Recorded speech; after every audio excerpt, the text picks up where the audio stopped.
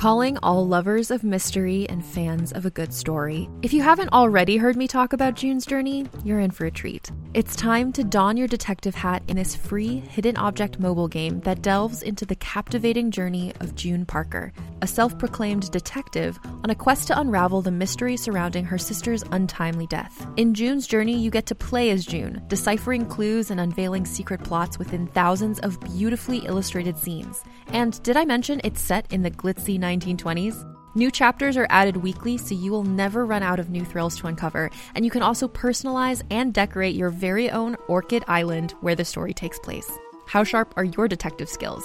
Find out when you download June's Journey on your Android or iOS device, or play online via Facebook Games. Your detective journey awaits. Hey there, it's Rachel Ballinger, and I am thrilled to invite you to Rachel Uncensored, my podcast where I get real with my friends and celebrity guests, where we talk about all sorts of topics. From personal stories to hot-button issues, we cover it all. New episodes drop every Wednesday, so make sure you tune in on Apple Podcasts, Spotify, or wherever you listen to podcasts. Trust me, you won't want to miss out on the fun and candid conversations we have here on Rachel Uncensored.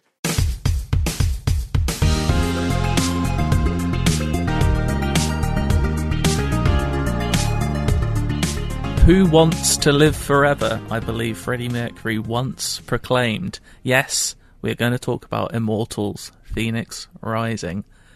With me to do that, Jesse Gomez. Hello. Matt Purslow. Hello.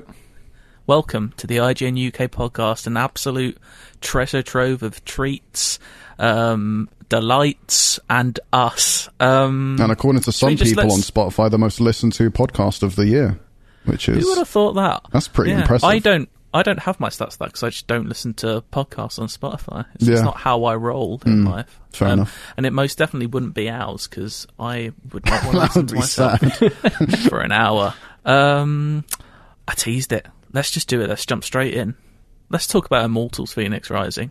We've talked about it quite a bit in the run-up because it feels like we've had about 20 preview events of this game up until this point. I mean, we were in the prestigious stance of being able to do it for IGN first. So exactly. I mean, Matt, you've probably played this game more than anyone before release that's not at actual Ubisoft. I think I did like 12 hours in total. That is mad. I did three preview events for it.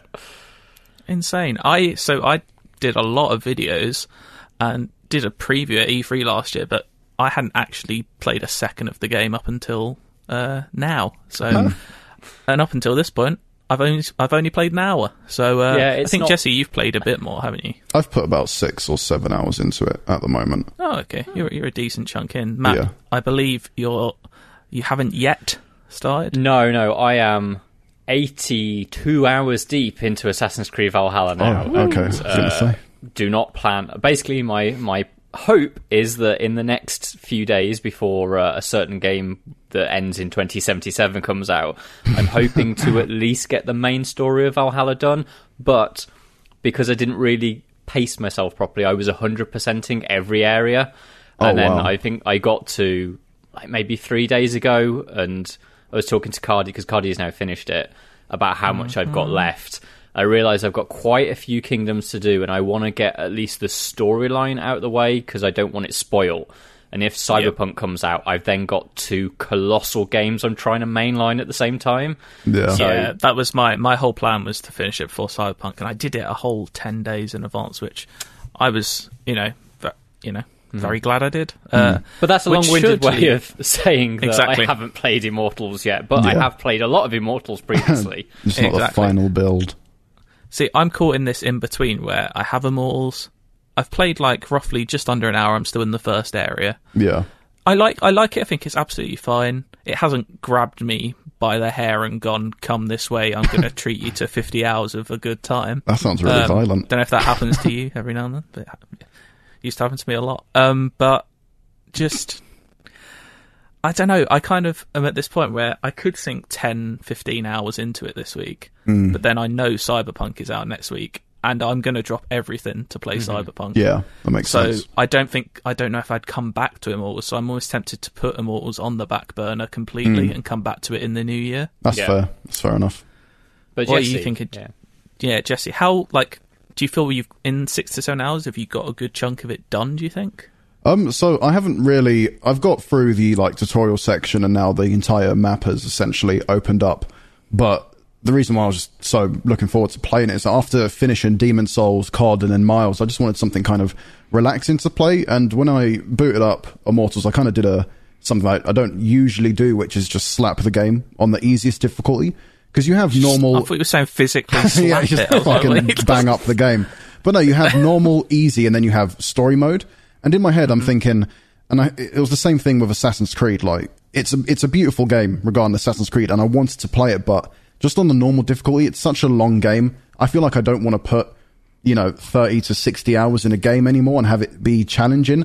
When it comes to those big open world games, I just kind of want to relax. So I put on the easiest difficulty, and I'm just having a really good time. Just, it's a relaxing experience where you can kind of just breeze through most of the enemies. Some of the bosses are a little, challenging still as what you would expect, but just being able to explore the Golden Isle, which is, the entirety of this really colourful map, and just have a bit of a kind of like just a little chill vibe session when you're playing it. It's what I'm enjoying the most. I suppose, like, putting in story mode doesn't make the puzzles any less challenging, does it? Are you still getting I think same puzzles? I believe the puzzles are still the same. Like, from what I played in the preview event, and this is just Immortals as a whole, I don't think uninspired is the correct word, but if you've played Breath of the Wild, you kind of know what you're getting into here. If you enjoyed it as well, then you're getting kind of the similar experience, but now it's just with a Greek coat of paint on it. But it still doesn't mean that the game isn't fun. I'm still enjoying it. So the world is super pretty. What you're saying is that so it's not like Assassin's Creed where it gives you... Because Assassin's Creed has 3 sets of difficulty levels, it's for exploration, combat, and... Is it for puzzles? Or it's not actual... Isn't it? It's exploration, combat, and then... There's something else, right? I know there is a third one. Yeah, it's exactly the same system that they invented for Tomb Raider, because Tomb Raider's got like different difficulty settings for different aspects of the game. So it's not like that, is it, for Immortals, Jesse? Is it just a flat, you choose what difficulty you want for the entire game? It's weird, because when I was looking at the options, because it does give you like a little description as to what, and I believe it mentions puzzles, but from when I'm playing it, I don't see any hints that are being offered as I'm playing through puzzles. I mean, I could be wrong, though. Like, they might be taking stages out of the puzzles to make them slightly easier. Yeah, potentially. And that's the thing, like, despite me... Because whenever I play a game, I kind of have it in my mind that I need to play it on normal, or at least a harder difficulty, because that's what, I don't know, developers intended, because that's how the game was developed to. But when it comes to these big open world games, and I think I'm going to make an exception for Cyberpunk, just because that's more of a different game compared to the standard Ubisoft formula, which is why I did the same with Assassin's Creed as well. I haven't got that far into it. I've only put like 2 hours into Assassin's Creed, but I slapped it all on easy because I don't see the appeal anymore of me putting 60 to 100 hours into a game when I want to explore these worlds, but just have it be a more relaxing and easy experience. I kind of get that. I would say with Valhalla, like, even on normal, it's an easy game. I'd say, like, I think in about 70 hours, I died about 4 times, and that's not even me bragging. Like, it's quite hard to die in that game, I think, unless, like, you deliberately go up against an enemy that's 200 levels high. Yeah, and you're not blocking or anything like that. Yeah. I think, like, definitely my play style has meant that I've died very little because I 100% all the areas, which means that I'm getting a lot of skill points. Right. And skill points, literally... you invest them into things that increase your attack abilities and increase like the damage that you do from stealth and stuff. So that's kind of what I wanted from Assassins. I just wanted to enjoy the story, enjoy exploring, and I didn't necessarily need a challenge. And similar for Immortals. Like, I'm kind of in that game. Like, I've played enough of it now to know the combat is absolutely fine. I think I haven't got any of the cool abilities yet, which I'm sure makes it the abilities a lot more interesting. Are what makes that game's combat interesting. And I've barely touched those at the moment just because I'm still kind of just exploring the map. So the experience I had playing the preview is very much different to how I'm playing it now, where it's much more relaxed. I'm just exploring the world. And like you said, from what you've experienced, Cardi, the combat is okay. The world is pretty. The puzzles are fine. It's, it's just... it's Ubisoft's version of Breath of the Wild, and I'm happy with that because it still means it's fun. And I'm really there just to explore the world, to be honest. Those are the bits I enjoy most from Breath of the Wild. Like, the bits I enjoy most are exploring and the shrines and the puzzles. Like, I think the combat in Breath of the Wild is is good, but it's not my favourite part of any Zelda, really, is combat. Yeah. I like the puzzles and everything else in a Zelda game, basically. Yeah. But yeah, Immortals, I feel like people are going to go, it's lazy to just say it's a Zelda game. But it kind of, this time it basically is. Like this, yeah. I don't think it's too lazy a comparison to say they have looked at Breath of the Wild and thought, that's good. We want to make that.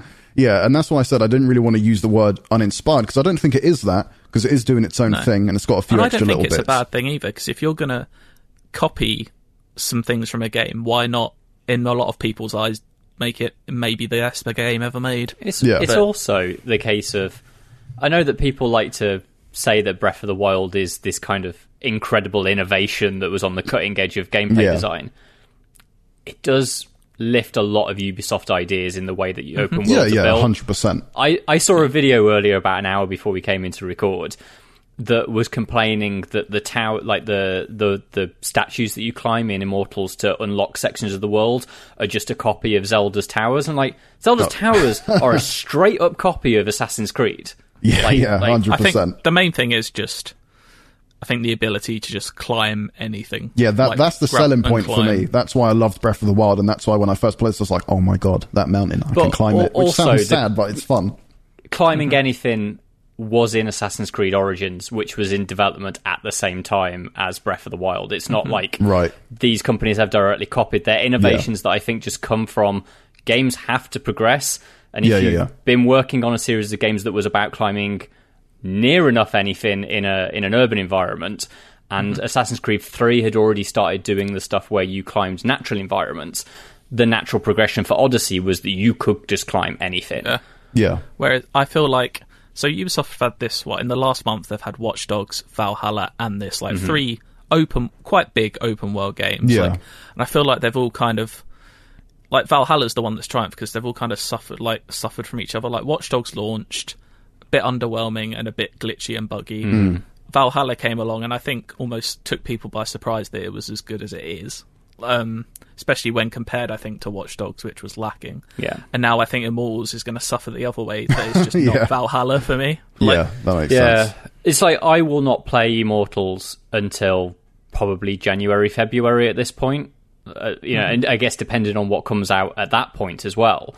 And that's largely because like Valhalla is very potentially my game of the year. It's like in the top 4 probably at the moment. And I want to finish that, and obviously I really want to play a load of Cyberpunk. Yeah, of course. So it's kind of like I feel that they would have been better releasing it at a time when there wasn't what is clearly one of the best games that Ubisoft has ever made has just dropped, and the most anticipated game of like the last 4 years is about to drop as well. Like I feel like I would have pushed it out a bit. I'm almost like, I know they're big hole, and it's weird, like, because I don't think I've seen any other game really do this push, but every sort of associated advert for this game is for Stadia, and the big Stadia push for this game, which isn't that how you first experienced it though? Really? Like the first I kind saw of demo it running for 2 Stadia. minutes. Me and Matt both saw it E3, it running on Stadia for 2 minutes. Right. And it looked a lot more like Breath of the Wild then, which I kind of wish it still did in a way, because I think the current art style it's not for me. Like it's that in between of really nice painterly cartoon mode and an Assassin's Creed. I feel like it's just now a bit generic and in between. I wish they'd kind of almost fully committed to the art style in that original trailer, which I really liked. But yeah, I haven't played enough to really judge it yet, but I ultimately think it's going to be fine, and it'll be fun, and I think we're missing almost that there are these massive Ubisoft open world games like Watch Dogs, like Valhalla, that are quite hard 18s, and this is a kids, like a family friendly version of these games, which is good for a lot of people. Especially this is on Switch as well, which I haven't actually seen how it runs on Switch. I've seen some bad imagery of how this port looks on the Switch. Even if it runs fine on Switch, there's not, apart from Zelda, there's no other games like this really on Switch. Yeah, exactly. And I think the only issue I really have with this is that it doesn't have the the really large, wide spaces that you might find in Breath of the Wild and stuff, because everything's fairly compact in Immortals. But I'm still enjoying, climbing everything and stuff. But I like, it's going to sound like a dumb comparison. I like the Lord of the Rings feeling of Breath of the Wild, where it's just large, wide open spaces. Immortals doesn't have that. Yeah, the way I was describing it at preview level is basically that world is carpeted in puzzles. Like, everywhere you go is something to solve, basically. And that is true. I think that's really good gameplay design in terms of, I think, this year, Ubisoft has done very, very well for bang for your buck in terms of, like, Watch Dogs maybe doesn't have quite the amount of activities to do, but has a lot of interesting systems to play around with if you aren't bored of the slightly dull side of that game. But Assassin's Creed, one of the best bang for your bucks that I've ever played. Like, I'm 80 hours in, I still feel like I'm discovering new elements to that game. Do you think you're, without obviously not going to spoil Valhalla at all, do you think the end is in sight for you? So I've had in general, so I've got to a point where it says you can go and finish the game if you want, which I assume is okay. I assume that starts a set of mission chains. It's not just like one mission, it's over. By what I know of the world, I think I've still probably, if I started that, it'd be 10 hours until I finished, I feel. I don't know, but there's a lot of that map to uncover, and I very, very much like that game, so I will do it all. Yeah, I mean, I probably extended my playtime in that game by about 5 hours with photo mode, so you could probably do it quicker. And I've just got such nice photos from the end bit of that game, which I'm not going to share anytime soon because they're quite spoilery. But I just really want to show people because they look very nice. I'll get there eventually. Like, the moment this podcast is over, I'm going and playing. Like, every waking moment at 5 p.m. Matt. You've got another half hour at least of work. What podcast have we done recently that ever lasted an hour? Well, we'll see. I'm going to end it deliberately short now. So. Right now. Well, that's it. I think Immortals, ultimately, it looks fun. I'm looking forward to playing more, but like I said, it won't be for a while. So probably hear from us again about it in about a month or two. It'll also be a classic Ubisoft thing in that, like, the sequel will be the special one. Do you think I'm very interested to see, like, Ubisoft games tend to sell well. Tend to. Also, this is offering Breath of the Wild to people that don't have a Switch, and there are people that don't have Switch that want this sort of game, and they'll play it. And if you don't have maybe the bar set of the kind of freedom of Breath of the Wild, this is a very good alternative to that 100%. stuff. Especially when there's no big Nintendo game in the last few months or in the next few months, as far as we know. Well, there was Age of Calamity, but that's not quite that's the not same, what the right? Breath of the Wild people want to play, kind of.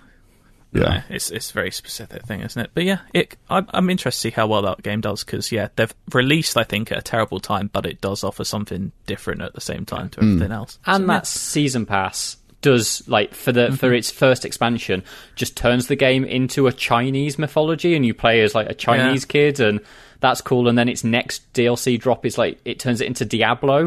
It's got ideas that I want to see come to fruition. Yeah, I'm into it. That's another grain on the path of my theory that the next Assassins is set in China. Oh, I'd love that. That would be fantastic. If it's Three Kingdoms, I'll be very pleased. I've got no evidence for that. So if anyone at Ubisoft wants to see me, it's just a complete guess on my part. Also wishful thinking. But Matt, you've also somehow found time to play Demon's Souls. Well, not as much as Jesse, and this is partially I'll introduce this section, then we can flow into Jesse.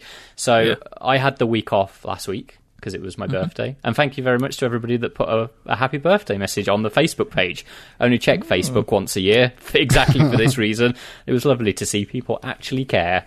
But so I'd sort of planned to play a bunch of Demon's Souls through that week, and was just so engrossed by Valhalla, and also I played all of Call of Duty and all of Miles Morales in that week. Give us your little mini reviews quickly. Okay, Call of Duty really, really liked. I went in thinking that I wouldn't particularly get on so much with this one because I've not been a huge fan of Black Ops in the past. I thought it was a really, really cool idea to have. It basically is a 1980s version of Infinite Warfare, and I think Infinite Warfare is one of my favourite Call of Duties. I think it's an absolute blast. So I liked it. I think the side missions that you unlock through getting the evidence don't quite live up to what they could be. I feel like they maybe had bigger ideas for those, but they either didn't have time or to actually do what they wanted. Yeah. But the Berlin mission at Checkpoint Charlie, absolutely fantastic. That was really cool. Sneaking around in Berlin with a silenced pistol, reminds me of GoldenEye. That's what I was thinking. It reminds me a lot of there's a mission in Call of Duty World War II where you play as a French resistance officer. Yeah. Like, reminds me a lot of that. I love the one where, there's a one later where you're in the KGB headquarters. Yeah. All of that stuff I thought was great. I think it tells a really, really good Cold War spy drama. And I like, because it's only like 4 or 5 hours long, it's paced like a movie. Yeah. Which is also the thing that I love about Miles Morales, is that because that's a shorter game, it's paced like an MCU movie. And that means it's great. And the final battle in Miles Morales, without saying what's going on, has the best camera work I've ever seen in a video game. Like, and better than what I think God of War achieved. The way that camera spins around you while you're fighting, and it never gets in the way of what you're trying to do, but makes everything you do look like it was filmed by Marvel's best director, is astonishing. Mm-hmm. Yeah, I love that final battle. Like, I've said it before more than once that, this game did such a better job at boss fights than the first one did. And I liked some of the boss fights. Like, I especially liked the boss fights at the end of the first Spider-Man. But this one has, it's one of those things where I know it's only a short kind of, standalone expansion, but it sets up what the next one could be so well. And not by narrative. Like, it has some interesting narrative threads at the end, which I am very much looking forward to seeing how they resolve. But as a gameplay design, it's starting to get away from, like, I think Spider-Man 1 sort of is a 7 out of 10 that's dressed up as a 9 out of 10 because it's quite repetitive and that it's very simple in the way its open world is designed. This, you can see they're starting to make strides to having something a bit better than that. So I think Spider-Man 2 could be very special. But yes, I did Demon Souls. Play a little bit of Demon Souls, in which I got to, essentially, after you defeat the first boss, it allows you to start boss or whatever. Yeah. After you defeat Phalanx, you're allowed to start leveling your character and then choosing where into the world of Boletaria you go. I've stopped there because I know that I'm not going to be able to fit it in and play it as I need to because of Cyberpunk. So the thing I have with Souls games is I have to get into the rhythm of them. And when I'm in the rhythm and I've got that going, I'm okay at them. But it took me 3.5 hours to defeat the Phalanx. Not to actually defeat the Phalanx itself. I defeated that the first time that I got to it. Just to get to that point. But it took me 3.5 hours to find the rhythm of that game, because it's not the same rhythm as Dark Souls, and it's definitely not the same rhythm as Sekiro or Bloodborne. That's the main hang-up for me. But what kind of build have you gone for, though? So, I am a Royalist, which is not... Right, because I went for the same thing. Yeah. The very first time I played Demon Souls, which obviously I've said in a previous podcast, I just didn't get on with it. But that was partially because I was barely out of my teenage years, I guess, and just not very patient. But I would have chosen something like the Knight. Yeah, because they did like exactly the same thing the first time I played it. I went for Knight, and I'm regretting it because I'm not saying it's not the hardest class to pick, but everyone's saying pick the royal class because it makes it easier. Your equipment load as a knight is higher, so you do the fat roll, which is a much slower and evasion is an important part of a FromSoft game. I feel so 100%. And obviously you can just strip down all your armor and not wear anything, what good is that? But the Royalist, when you start, comes with the Soul Arrow spell, and I'm trying not to rely on it because I need to train myself that eventually I won't be using that as much, but it does help melt a lot of people. But it's incredibly OP at the start of the game. At the start, it's mad. But I do genuinely think that that Demon Souls is harder in that opening area than any of the other FromSoft games I've played. I kind of found the opposite. I breezed through. Like, I got to and beat the Phalanx like in an hour or so. No, see, I found from this point on, I've just hit brick wall after brick wall. I was like, I'm just going to leave this for a bit. Right, fair enough. Found the enemies at the start of Dark Souls are a lot. They're not as wildly aggressive, and you obviously do. The whole point of Dark Souls and the Souls games in general is that enemies are predictable, which is how you learn the patterns with them. But the first enemies that will either strike you once or they go into a frenzy. Absolutely ham, I just kept getting caught up by that, and then there's a lot of very dark areas which. I've learnt my lesson, turn HDR off, because HDR is not great for dark areas. But yeah, it just took me a while to get into the groove. And while I was doing it, it wasn't that I was getting overly frustrated, because that is a beautiful game. Yeah. And I really like the way that those games are designed. But I found my groove. I did the Phalanx first time, just chucked a load of oil at it, basically. Yeah. I've now kind of been able to... I obviously had quite a lot of souls on the back of that. Yeah. So I was able to build a starting character. I'm like, okay, I'm at a point now where I know where the story's going. I know where my build is. When I come back to the game, I will actually have a character that I can use, because I went through that first area so many times that I fucking broke my rapier. Jesus Christ. And I didn't realise that... I didn't think... It doesn't really make it clear that there is the blacksmith in there before you defeat Phalanx, isn't there? Or do they turn up after? The blacksmith is already there, from what I believe. I think his name's Ed or something, and you can repair your equipment or, upgrade and buy new stuff. Well, I got it in my head that he wasn't there until after you defeated Phalanx. So I was like, shit, I'm not going to have any weapons by the time I get this.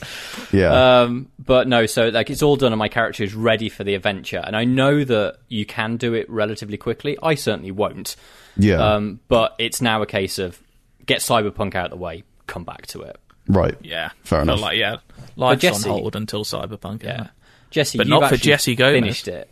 Yeah, so it took me 23 hours to finish it. And when it comes to Demon Souls, I always found it before I kind of blasted through the other Souls games and stuff. I always found Demon Souls to be the hardest. But like you, when I first played it, I didn't know what a Souls game was. I was impatient as hell, and I went for the knight because I thought, man, that intro makes the knight seem really cool. And I like knights and swords and armor and stuff. It looks cool, so I went for that build. You dress up as a knight on Fridays, yeah, on Sundays too. It's quite fun. But when I played it like that, and that's not really... That's an advertised way to play, right? That's what you see in the trailers and stuff, but it wasn't fun. And I saw, before I loaded up Demon Souls, I saw someone on Twitter say, if you just choose the Royalties class, it's basically playing the game on easy mode. And I was like, I'm just going to do that, because I want to have fun.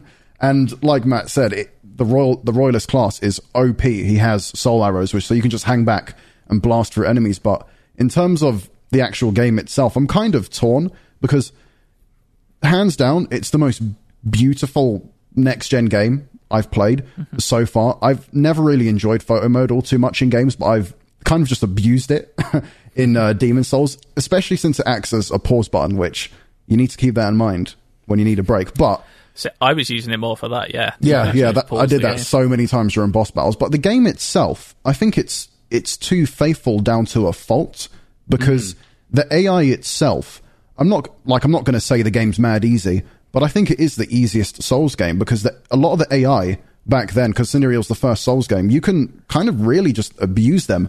A lot of the melee guys, they're often slow, and it's easy just to backpedal and then do the backstab and put in a lot of damage. And it's the same for the bosses as well. If you're not going up against a boss who moves fast and has, humongous sword, then a lot of them, you can just kind of find what their swinging arm is and just keep rolling behind them and just attacking them. And that's the thing. They've made such a faithful recreation. They, worked from the original code from the base game and just essentially updated the visuals. But everything else, I don't think the AI is all too great, and I'm not a big fan of the bosses as well, to be honest. I think they're walking a tight line with that, aren't they? Because they obviously want to make the ultimate version of this game. Yeah, but and if they it is that.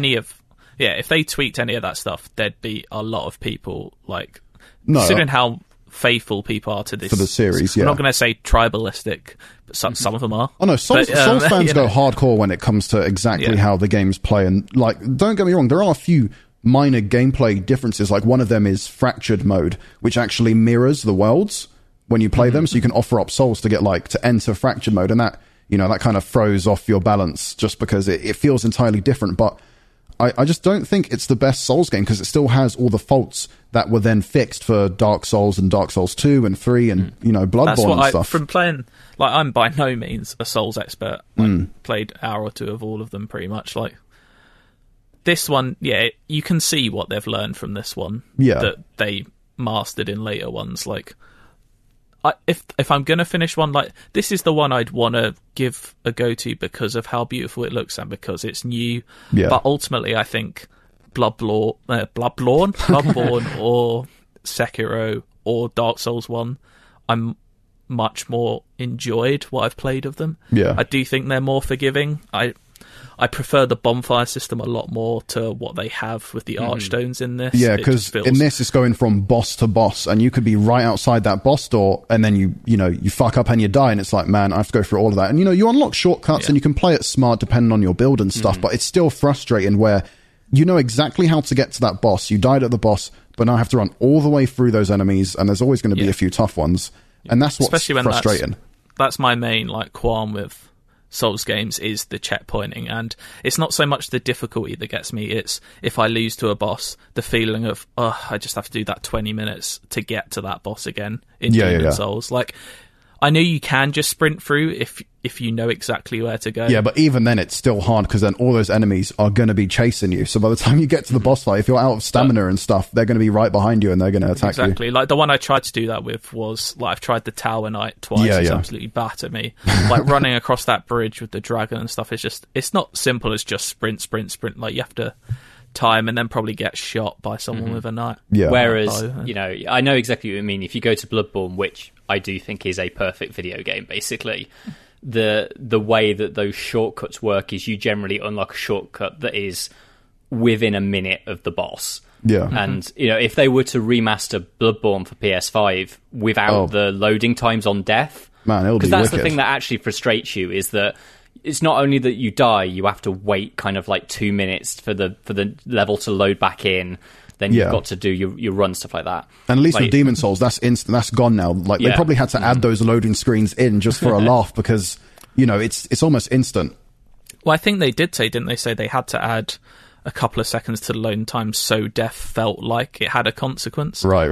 If it auto brought you back to life, people were just it's just blast through it. They wanted that feeling, that old feeling of death is a punishment in that game. But that's my problem. This just feels like this feels like the most beautiful PlayStation 3 game I've ever played, because that's what it is, right? Yeah, exactly, because it's near enough the perfect remake or remaster, whatever it is, and just playing this game at 60 frames per second, the performance, man, I want to look at the game at true 4K, but it takes away from that experience when you just get to play, a Souls game with just such a smooth frame rate, and it still looks so beautiful. But the problem is that it's so, like I said, faithful to a fault, where the AI, it just feels so outdated. And a lot of the bosses, specifically one that I'm not going to spoil here, but the boss is more of a puzzle, and it's just...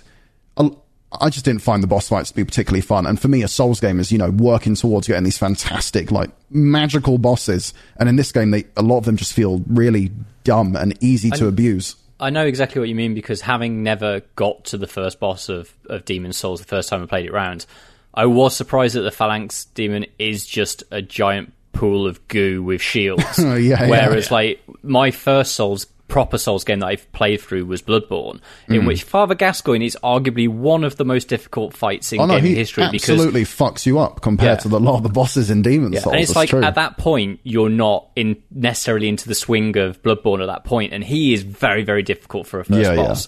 And similarly, kind of the first boss of Dark Souls 3 is, if you've not played a Souls game before, he's pretty fast. Yeah. In comparison, and sort of I guess kind of Asylum Demon is easy in comparison, but you can see when you start then tracking out this linear path of going from Demon Souls to Dark Souls all the way up to Bloodborne, you can see that increase in understanding that it's not just about making the bosses exciting, it is about making them your first milestone. Whereas, Phalanx, for me, the milestone was just learning the crowd control of how Demon Souls works, rather than the Phalanx itself. There was only one boss fight in Demon Souls which I had problems with, and that's because he is infinitely faster compared to every other boss. And there are some bosses who are humongous, like the Tower Knight. He's a big guy, he's intimidating when you first face him, but there's one real... Just 99% of the bosses can be solved by just, locking onto them and just running sideways when they swing. You just basically staying behind them. That's the easiest way to defeat most of these bosses, and the AI just can't seem to cope with it. And like I said, it feels like I'm playing just a fantastically beautiful PS3 game. The good news here is so the other games have normally taken me about 80 hours to beat. I might do this one in 25. Yeah, genuinely, if you're using magic, and you know what, co-op is super fun still. It's an easy way to get through. Yeah. And this is the thing, I'm still surprised that Souls doesn't have this, it's holding on to this old style of co-op which Souls has always had. Like, I just wish I could just invite Matt or invite you, Cardi, into a server, and that's it. No using a password or anything. Like, using the different stones for when you can get invaded and stuff, it's novel, but it isn't anymore. Just let me invite someone into my game so it can be co-op, please. Elden Ring, mate. It could all be there in Elden Ring. I hope it looks as good as this game, because if it doesn't, then that's going to be disappointing. If Bluepoint have somehow made a better looking Souls game than what? Oh, Bluepoint do make some of the best looking games out there. But anyway, from Demon Souls to Fortnite. Quite the turn there.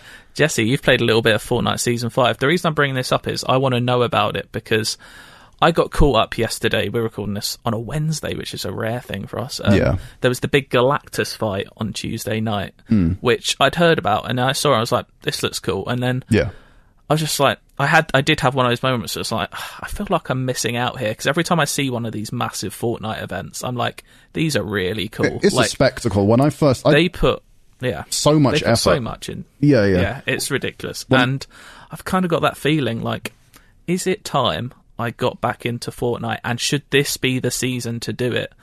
That's the thing. The problem is, I'm not qualified to even answer that, because the only time I play Fortnite is for work. The first time I played Fortnite was for work. And like, the thing is, a lot of people like to rag on Fortnite, but it plays really well, and it is a fun game, but it's not exactly the kind of game that I want to play. Like, despite it not being my favorite game, it plays really well. And every time they have a movie, game, or TV, like, tie-in, it's always done in a really cool way. And when I saw that video of like the final boss fight of the previous season with Galactus, it was really intimidating and really well done and cool, because it's this huge guy just coming out, and then you have to fight him on the battle bus and stuff. And I know a lot of people have said you fight Galactus on the battle bus. I didn't realise that was what they... I had no it was idea. The fight against Galactus was the end of the season. So obviously the whole season was Marvel themed. So I knew that Galactus was there at the end of the season. I assumed it was just kind of like he turned up and ate the universe or something like that. I didn't realise there was a fight against him. Everyone had to fight him, And so it was kind of like this take has been done 1,000 times already, but it's kind of embarrassing that Fortnite have managed to do a better Marvel game than the Avengers did. Oh yeah, 100%. And like a bigger event. And when they did Star Wars as well, like I was messing around with the Star Wars update a while back when they had like, lightsabers included, and I was like, man, I'm having more fun with this than I was with Fallen Order. And that really says something, man. Well, like, that's Star bad Wars news. is back this season. Because the Mandalorian's in, isn't he? Yes, and that's what this latest season involves. From what I understand, it's like Galactus has fucked up the world or whatever, and now the best hunters are now being placed into Fortnite and stuff, and that's where you actually get to either play as the Mando yourself with a skin, or you actually get to fight him in the map. The Razor Crest is crashed right in the middle of the map, and if you go and meet Mando, you have to battle him, and he is overpowered as hell. But once you kill him, he drops his jetpack and his rifle, and then, you get to mess around with that until you eventually die or win. But what's also cool as well is that there's other hunters around the world. So it's like NPCs, and you can talk to them. You can get contracts to hunt down other players who are currently around your area. Okay, so and stuff. Kind of done. I mean, this may be not new to anyone who plays Fortnite. Oh yeah, 100%. I didn't know they had stuff like this, which is kind of like what Warzone brought into Battle Royales, which is like the contract system of like the games within a game. So that's cool if they've got that. I don't really follow Fortnite at all, but every time I do play it, and I know that I'm never going to play it again unless, I have to do it for another update or whatever, I always have fun with it, because it's like, wow, there's so much effort being put into this game. And it's with every single update as well. Like, just looking at Galactus again, it looked cool, man. Yeah. And you do get Baby Yoda if you reach a level 100 on the battle pass, is what I've seen. So I didn't actually know that, but that is cool. Yeah, level 100 probably takes quite a bit of time.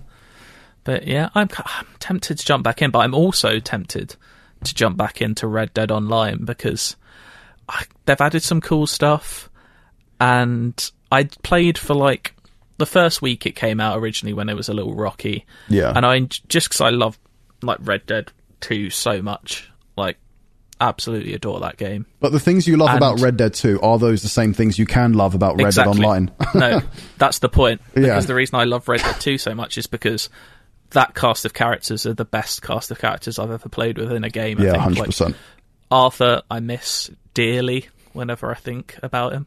I don't feel bad by saying like I teared up when I played that game at certain moments. And no other game has done that for me. Incredible character. Yeah. And I prefer him to John now, which I've never thought I'd say before playing Red Dead 2. Absolutely agree. And I think Dutch is probably my favourite game, probably my favourite character in any game. I love Dutch. But yeah, that's the problem with online is you do have some characters. You have like Bonnie from Red Dead 1, and you have like some of the extra, because it's a prequel to Red Dead 2. So I think Sadie is in it now, and her husband and stuff, because it's obviously a prequel. But you don't speak. You're not playing as a character. You're just playing as a shell. Exactly. I'm playing as a voiceless character, which isn't the same. Like, I've created my Daniel Plainview. He looks exactly like Daniel Plainview, and my horse Eli. Yeah. Like, I am role playing as the There Will Be. This is the closest I'll get to a There Will Be Blood game. God, and you love that film, man. But no, it was just a little boring. There was limited stuff to do when it launched. But now it looks like there's a lot more to do. There's a lot more missions.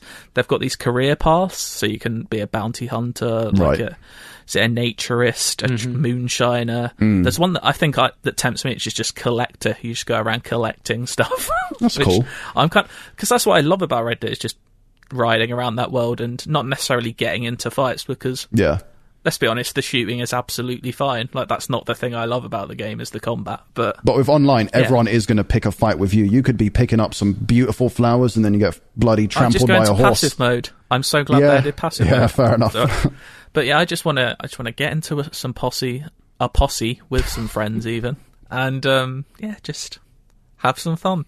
That's good. I'm feeling it. Yeah, but I also downloaded that, which is because it's now standalone. How big is it? Download. It's still 110 gig. That's too much, so man. I downloaded it, and it still has the story option in there. So I don't even think it's a smaller download. It just it's just like, if fuck you it, it's the paid game. for just Red Dead Online, it just locks off story mode for you. Like, you're still. Have you bought Red Dead Online despite the fact you surely already own it? No, I didn't buy it. You can download it from the store for free if you already own it, just Red Dead Online. But yeah, it's still absolutely massive. So Warzone, GTA 5 and this, if you have those on your PS5, it's done. Like I have 30 gigabytes free, and on my PS5 at the moment I have Warzone, Overwatch, Red Dead, Siege, and FIFA. I think that's pretty much it. That's just not a lot of games. Free. You've only got only one of those games is a PS5 game. Yeah, exactly. That is mad. Make rings. There's this Friday when you're listening to this. There's the FIFA 21 upgrade, so I'll have to replace that. Hopefully that's not any bigger, because otherwise I won't be able to have it. Yep. But yeah, I should probably take advantage of that external storage for some of these older games, shouldn't I? Yeah, 100%. But yeah, I'm feeling like getting into that. If anyone, I'd like to hear from anyone, actually, IGN_UK feedback at IGN.com. If you've played a lot of Red Dead 2 online, or just a lot of Red Dead Online, I should say. A, have you had a good time? And B, what is the best things to do? Because I've been looking up, like, I just don't know, once to land in that world, what should you do? Should you go and do some of the story mission stuff, or should you just basically muck about? I feel like it has to be funner when you play with friends. I feel like that's the only way to play GTA 5. Absolutely. I'm not going to play that by myself. Yeah. So I recently watched our friends over at RKG did like a series that was based on mental health in games, which was quite a useful and helpful resource to watch if you got some of those issues. That's very good. You should watch all of those. Yeah. But one of the ones is obviously it has our friend Lucy James in it, and she's playing Red Dead with them. And one of the things is, like, I've always been tempted by Red Dead Online because I loved Westworld when it was good, and that idea. And it's also it's got a little bit of the Sea of Thieves thing for me, where it's just like going prat about in a place and sort of just role play a bit, like just pretend you're a cowboy rather than playing a video game. And that sort of side of it appeals to me. But I need to know, before I sort of feel like I want to go and put any effort into it, like, does it have longevity for me? In the same way that Sea of Thieves didn't to begin with, but now there's a bunch of stuff in it that does mean that it's rewarding for the weird lack of stuff that you put into it. That's another one I keep thinking about, is Sea of Thieves. I'm like, they've got full campaign stuff now, and I keep thinking maybe that is worth doing. Yeah. But it's light enough to just be something that you prat around in friends with. Like, you can be doing that campaign, but it's not like trying to, like, me and Cardi, we've put 10 or so hours into Divinity, but that is a harder game to play co-op because it demands quite a lot of your attention. And normally when you're playing co-op, you end up just want to prat around, and you can prat around in Divinity. Like, it's got a lot of stuff that you can do. Yeah. But I think kind of like it's much easier when it's lighter lifting to stay with it for longer. There is a reason I've got 150 hours into Avengers, and it's not just because I have no taste. Kate Bishop next week. That reminds me. Oh, is it next week? Ooh, the 8th, Kate Bishop. When's Spider-Man happening, man? That's when I want to at least just play the game again. I've got to make room my PS5 for that now. I'm not making room for that. I'll come back later. The thing is, everybody's going to want to play as Kate. Everyone wants to play as Kate, right? And so that means I'm not going to get the opportunity to play as Kate. So I'll just come back like when the novelties were. It's the same with Overwatch. It's always like, don't play the new character in the first 4 weeks because everyone wants to play as them. Makes sense. I was going to briefly talk about Siege on PS5 as well, but I don't think there's a lot to say unless you guys have anything to say. Obviously, you get the free upgrade if you already own Siege on PS4 or Xbox One. It looks a bit crisper. You can now play 4K 60. The reticles look very sharp. I'm a big fan of that. Yep. The thing I mainly like about it is that it actually fucking boots up in 25 seconds. That is the main thing. 100%. Previously, when we used to be in the office, we used to all boot the game up before walking to the shops. And then by the time you get back, it would be just about done. It's madness. But yeah, none of that anymore. Just a little PSA more than anything. You can now upgrade Siege for free if you didn't know. Make use of that haptic feedback, baby. Exactly. Shall we play an endless search? Inside, it's a UK IGN crew. Yeah, on the ones and twos. We got the games gonna play for you. Inside, I got a question for you. Hold tight the DJ, we coming through. Yeah, on the ones and twos. We got the games gonna play for you. Inside, I got a question for you. Is it in the search? I don't often host these games, but you know what? It's always time for a change, and here it is. So we have a game from Ben. He says, "Good morning, lads. Loving the podcast as always. The dry humour is quintessential British comedy I need on a Saturday morning." Quintessential British comedy. Wow. I will 100% take that. agree. I mean, we are up there with what? The Office, Peep Show, Partridge. Yep. Yeah. Oh, Jesus. 40 Towers. Yeah, look how John Cleese turned out. That's what we've got ahead of us. That's sad.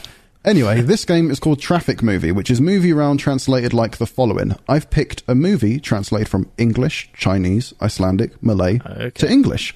The answers are in the notes, which I have, and obviously you don't, or else that'll be cheating. Handy that you have those. Exactly. So, shall we begin, boys? So these are movie titles that have been translated quite a few through times. those languages. Okay. Yes.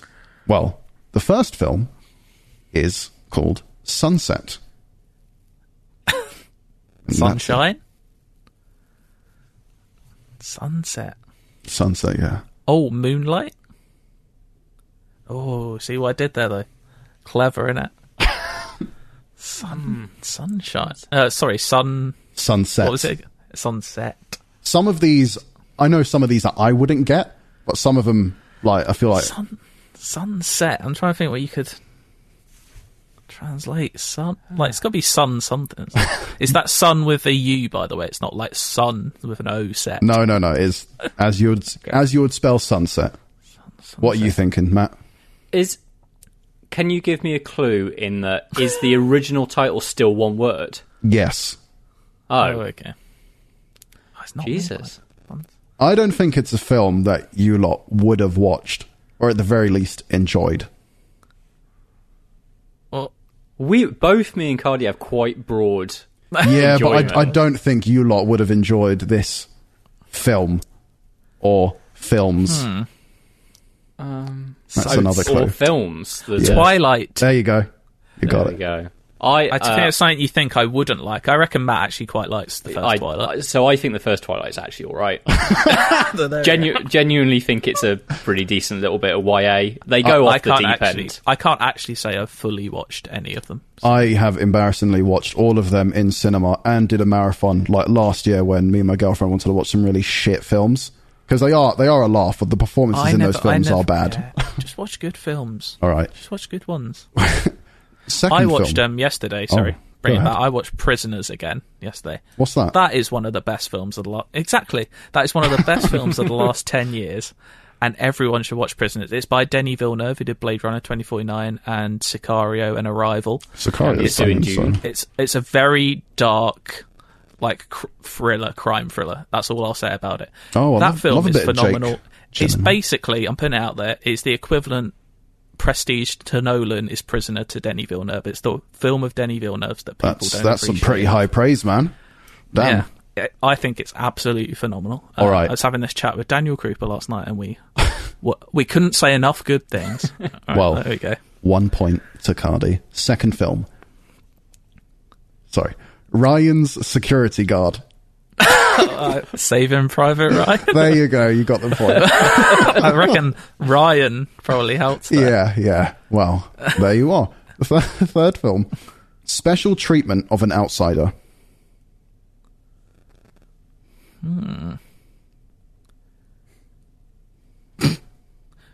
Close Encounters of the Third Kind. Special treatment of an outsider. I've no idea. What are you thinking, Cardi? Use that Special deep film treatment of knowledge an you have. Trying to think of outsider, what that could translate as. This is a tough one. This is a tough one for sure. Yeah. Special treatment. What? Do you give up? Kindness? I don't know. Do you forfeit? There must be a clue you have. Honestly, I haven't seen this film, so I cannot assist you. Well, search it up, say who's in it.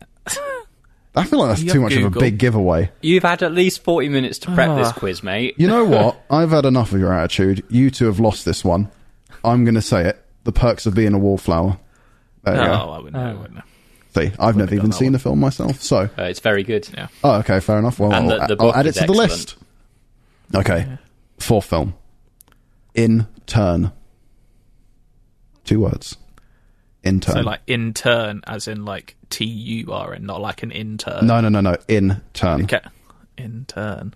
And the actual title also is 2 words as well. It's got to be in or on or...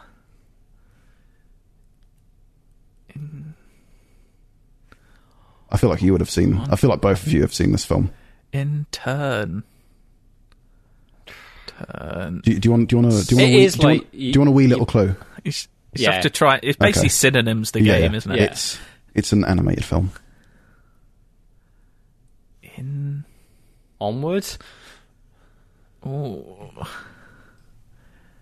Intern. Do you want another little bonus clue? Yeah, give us some crumbs. It was released in 2015. Inside Out? There you go. 1 point for Matt. Congratulations, buddy. I Yeah. genuinely don't think that makes any sense. Like, you Yeah. might as well be speaking Japanese. Well, that is kind of what this is doing. Yeah, I know. All right. Fifth film. Been in Hollywood or Been in Hollywood. Once Not as in Once like upon not as a in like. time in... Yeah. There you go. You got it, Carly. I think Matt said it first. Right. All right then. It's 2-2, baby. I wanted to clarify that recently- it wasn't like baked bean in Hollywood. Like it's bean in Hollywood. All right. Once upon a time in. I still I've been haven't invested. seen the film. Really? I do need to give it a go. So I've done a big turn on that film. I swear recently you just said you bought loved the 4K Blu-ray. So when I originally saw it, I was a little underwhelmed. Oh, okay. I didn't love it. I've seen it twice since, and I do now think it is absolutely exceptional. So I think you might be thinking of me, Jesse. Oh, yeah, I you hate the actively film, don't you? dislike it. Yeah, I think Okay. it's bad. Right. Have you watched it since, though? No, Have you- I'm never going Okay. back to it, Cardi. Well, that's Got better strong things to do. feelings. I remember you talking about it on the podcast, to be It's fair. like 3.5 hours long. Like, if I That's- really that's didn't a like bit it the long. It's first less time than round, 3. Just put it on like 2 times speed, mate. That's what I do with films. But yeah, I've That's got the a joke. 4K Blu-ray coming, so I'll Fair put enough. that on for a treat. All right, we got another one here. Obviously, number 6 is The Story of the Wedding. Wedding Crashers. No, but that's a brilliant guess. The Princess Bride? Oh, Marriage Story. There you go. You got it. Oh, Congratulations, baby. That makes sense, doesn't it? Yeah, it certainly does. That's a Right. good film. as Yeah, well. I do enjoy this one though. Number 7 is Brother-in-Law. Step Brothers? There you go. Do not the same thing, is do you it? lot enjoy that film? I feel like It's a a lot of good people film. are torn. I quite enjoy it. I don't like Step Brothers. I'm aware that I'm in a very minority on that. but I like it, but I don't revere it like some do. That is certainly fair enough. Number 8. Tokyo glides on with speed and passion. Oh, Fast and Furious Tokyo Drift. Yeah, there you go. That's absolutely the best one. Speed and passion. All right. Oh. Number 9. What's the score, Jesse? Oh, Cardi 3, Matt 4. Oh. It's pretty close, mate. It's pretty close. And there's 10 films. Couldn't be much closer, could it? All right. Number 9. Steel Parts. Oh, Real Steel. No. Iron Giant. No. As in steel, as in the metal. Yes. Okay. Both of you have... Steel Magnolias. No, but both of you have absolutely seen this film. Iron Man. I don't know why I keep translating steel to iron. They're different things. I mean...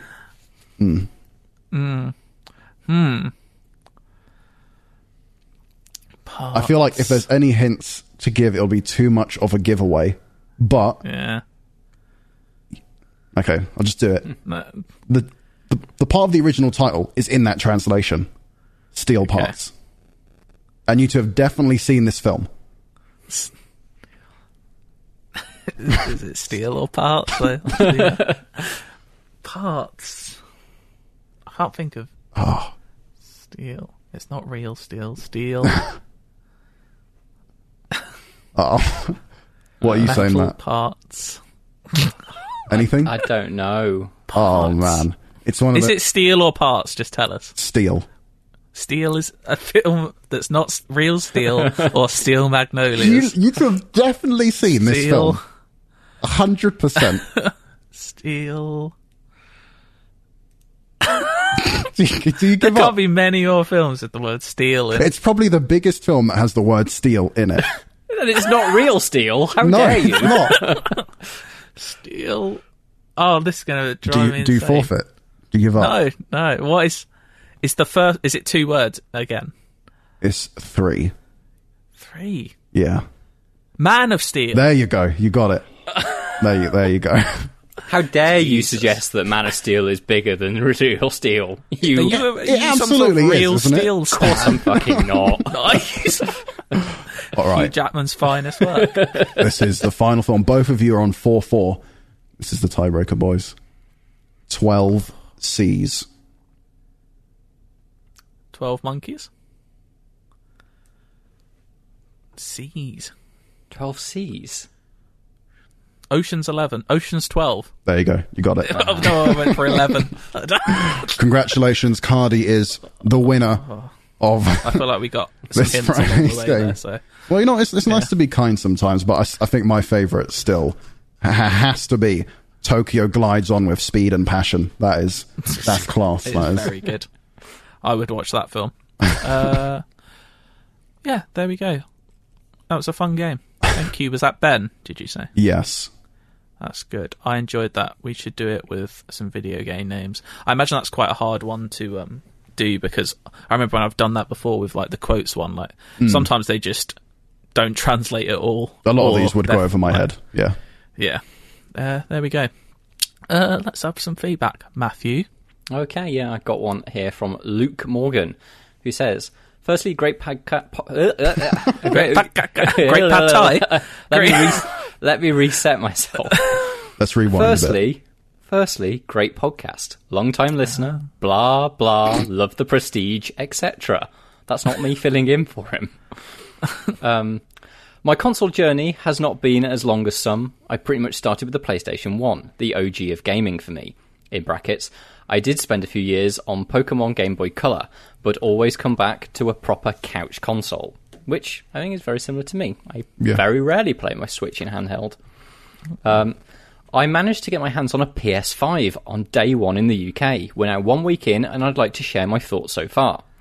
In terms of my background, my journey to here has gone a PS1, a PS2, an Xbox 360, a PS4, which was sold, then a PS4 again, sold it again, had ended up with an Xbox One.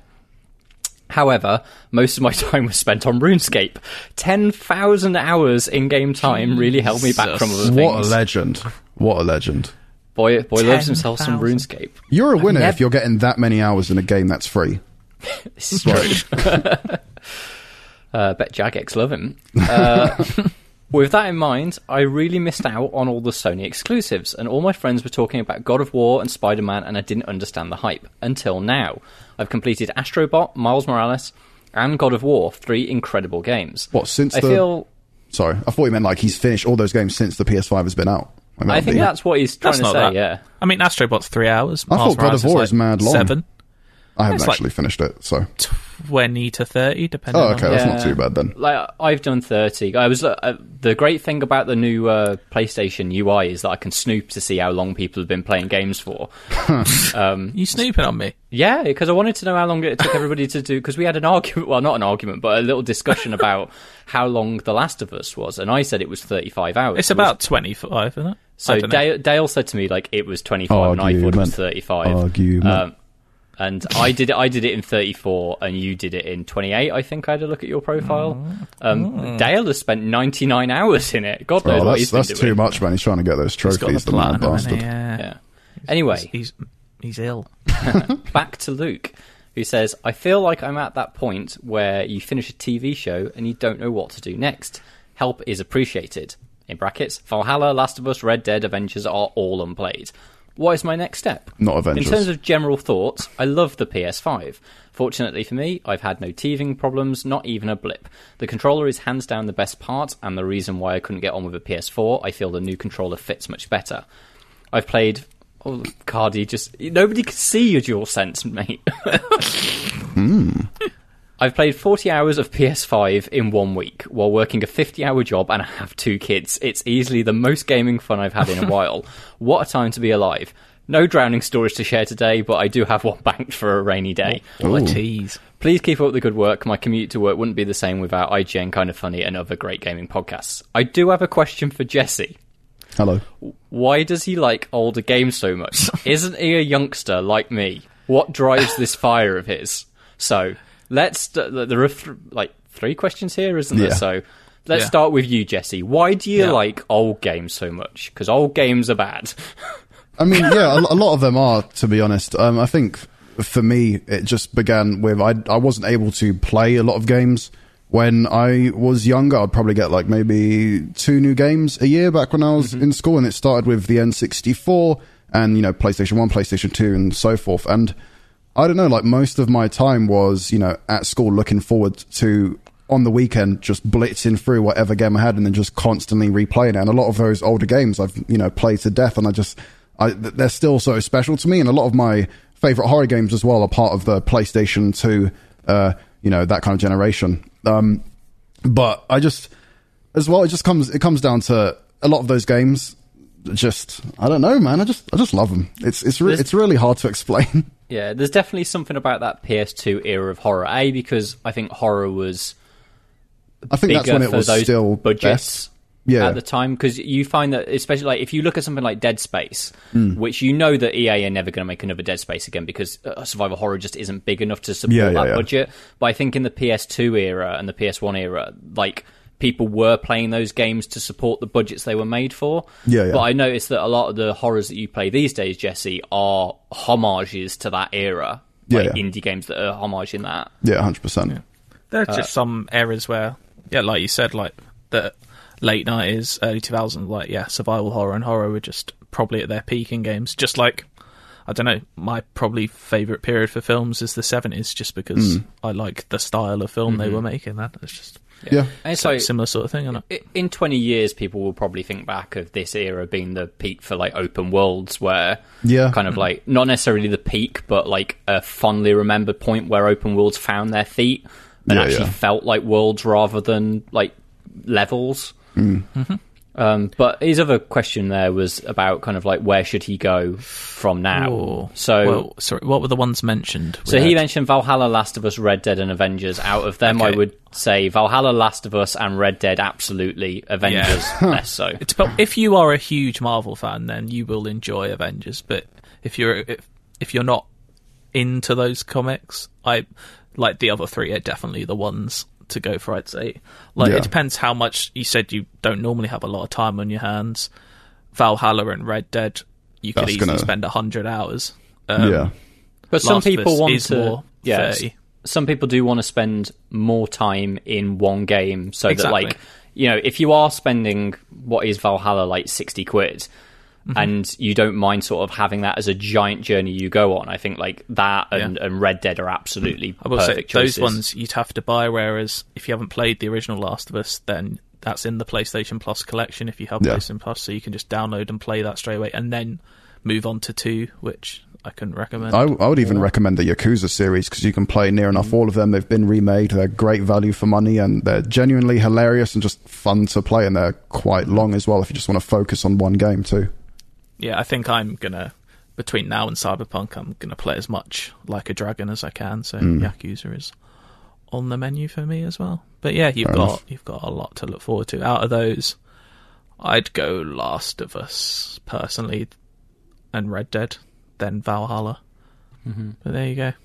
And if you didn't have a PS3 as well, kind of like, you've obviously got the whole Uncharted series that you could potentially have a look at. Like, You the can make original use of Uncharted PlayStation Now as well, because you can just get a few of those games on there there's too. obviously different ways to get that collection, and the original, like, first game especially is starting to feel a bit creaky now, but they are all very charming, and you go on quite a journey with those, so that's definitely something. And for me, Horizon is one of my favourite games of all time, so I would very much recommend trying that. Yeah, It's very good. And you've also got 2018 Spider-Man if you did love Miles Morales as well. that's true. Lots of good choices. Jesse. This is from Elliot, and they say, "Hey all, your PSP chat reminded me of one of my favourite all-time anecdotes." That's how you say that word, right? Anecdotes. Anecdotes, yeah, that's it. And you There's know a what? C. I barely ever say that word. Just want to put that out there. Have you got any good stories about that word? No. But I get the joke. Cheers.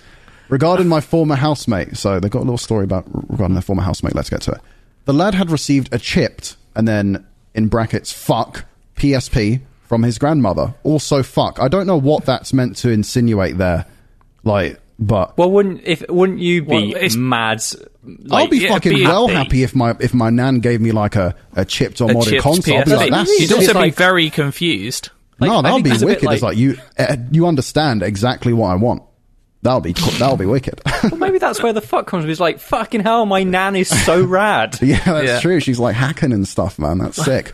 Anyway, the lad got the PSP for Christmas and later took it with him as he went on a study holiday to Japan. Whilst chilling in his Tokyo hostel playing Guilty Gear X, his temper started to flare, and his penchant for getting mad at video games took a turn for the extreme.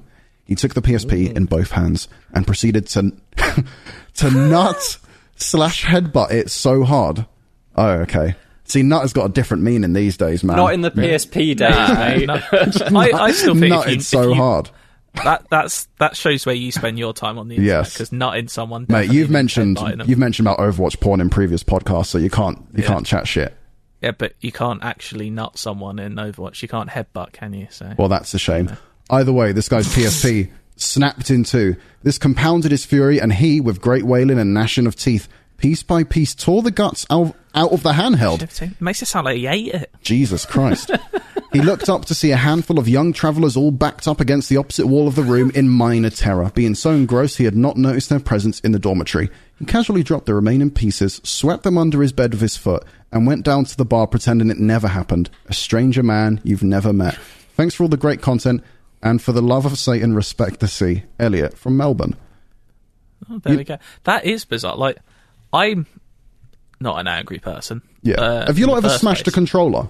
I've never done that. I've never broken. I've maybe dropped a phone once, I think. Yeah. Like, I've never broken anything like out of rage or like. I don't get the people who get that angry that they break something that costs good money.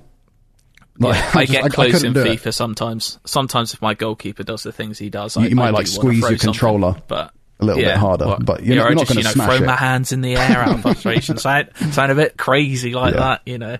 I used to get very, very sweary as a kid, sort of like when I'd be about between 15 and like 23 maybe. On those Things Modern didn't go Warfare my way. lobbies.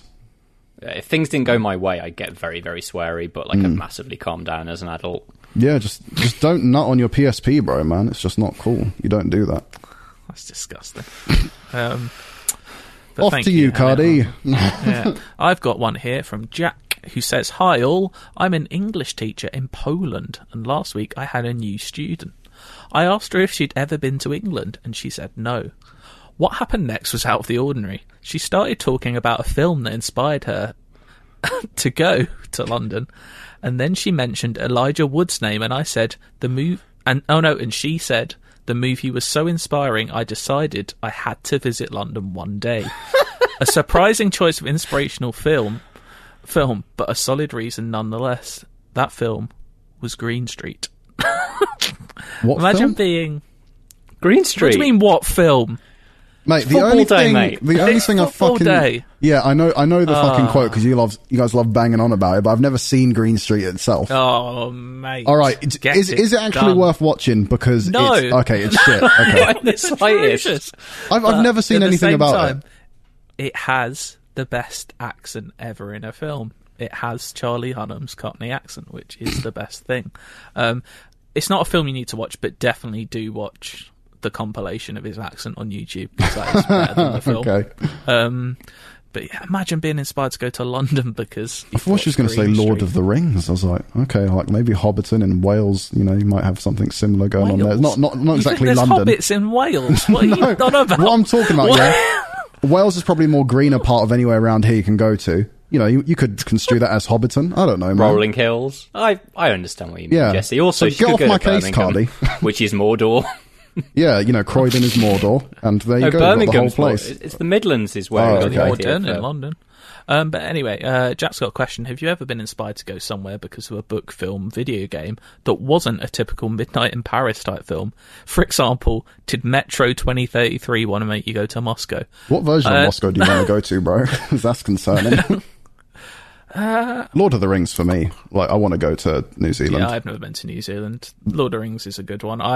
Every time I play a Yakuza, it makes me want to go to Japan. 100%. I've never been to Tokyo, so I definitely want to go to Tokyo. These are quite typical choices. So I guess I know, kind of I'm trying to think closer to out me. of the ordinary. I have been to Berlin before, but I've never been to ex-Soviet Berlin.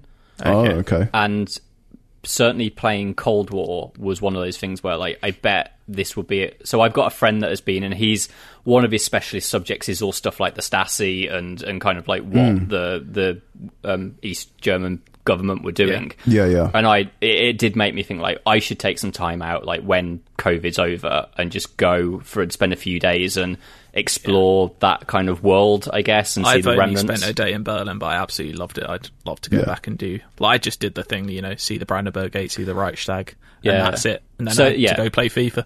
I've done exactly that. Actually, I don't think I've told you this story about one. The game will remain nameless, but I went for a preview event in West Berlin, and went to the Brandenburg and all of that. But bizarrely, it was a World War II strategy game, and they held the event in Goebbels' bunker. That's not on, man. And like they were when they were telling me about it, they were like, "Oh," I was like, "So where are we going tomorrow?" Because we were eating dinner, and the guy that owned this company was like really proud. He was like, "Yeah, we found this really really great place for us to do it. It's Goebbels' propaganda bunker." So we went there, and they gave us torches, and we had to go down like the steps because it's in the actual building that's above it has obviously was bombed during the war, so that's all kind of collapsed. But you went downstairs, and obviously there's all of the tunnels that led you through, but they didn't turn any of the lights on, and they had people in Nazi uniforms walking around like as a ghost tour. I was like, someone's That's not like fucking dreadful. Someone's not thought this through. Yeah, have a conversation. If you're going there like on a doing. kind of museum tour, then that's obviously totally fine. But if you're going there for a fucking game, it's like, lads, let's dress up as Nazis. That sounds tight.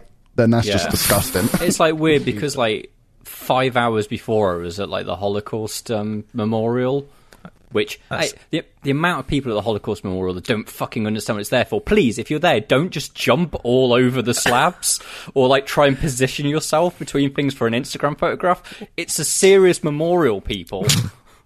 Here we go. This has turned into it pisses me Berlin off, man. Tourist Board podcast. Please have some respect. But no, I completely agree. Yeah, that's good. I'm trying to think of any out of the ordinary like that would just. I'm trying to think of the places I want to go. Like, Just outside of my fucking apartment, man. I've been here for a year like now. anywhere at the moment. It's kind of like Fallout. That looks nice at the moment. I mean, that'll do. Yeah. Have you ever been to Boston? Like, to be I've quite never honest, been to Boston. I would love to go to Boston. Yeah, so I've never been to Boston. And it's sort of like playing Fallout 4. It was a bit like I'd quite like to see what the real version of this looks like. Like to visit all the places where GTA takes place. LA. New York, Miami. Yeah. There we go. Good list. Can't think of anything else. Every time I play FIFA, I thought, that's a nice stadium. I'd like to go there. There we go. Fair enough. Let us know have you ever gone to a place because of a film or a video game or indeed a book. I suppose actually think about it, there's a lot more film ones that you know I'd love to go to see, but that's for another day, isn't it? This was fun. What music shall we have?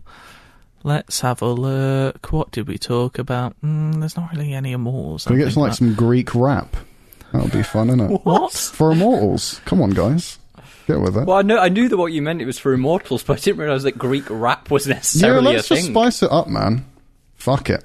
I mean, admittedly, Okay. when I did my Spotify rap, it did say I'd listen to kind of like 260 different genres this year. Yeah, so it's there you go. One of them was Greek rap. Well, Exactly. no, not any of them were Greek rap, but if there are that many genres in my listening field, there must be Greek rap somewhere. Yeah, that's true. Jesse, go find some. Or how about Who Wants to Live Forever? Oh, okay. By Queen. There you go. No, we'll pick something. But anyway, please send your feedback to IGN_UK feedback at IGN.com. This was lovely. Goodbye. Bye.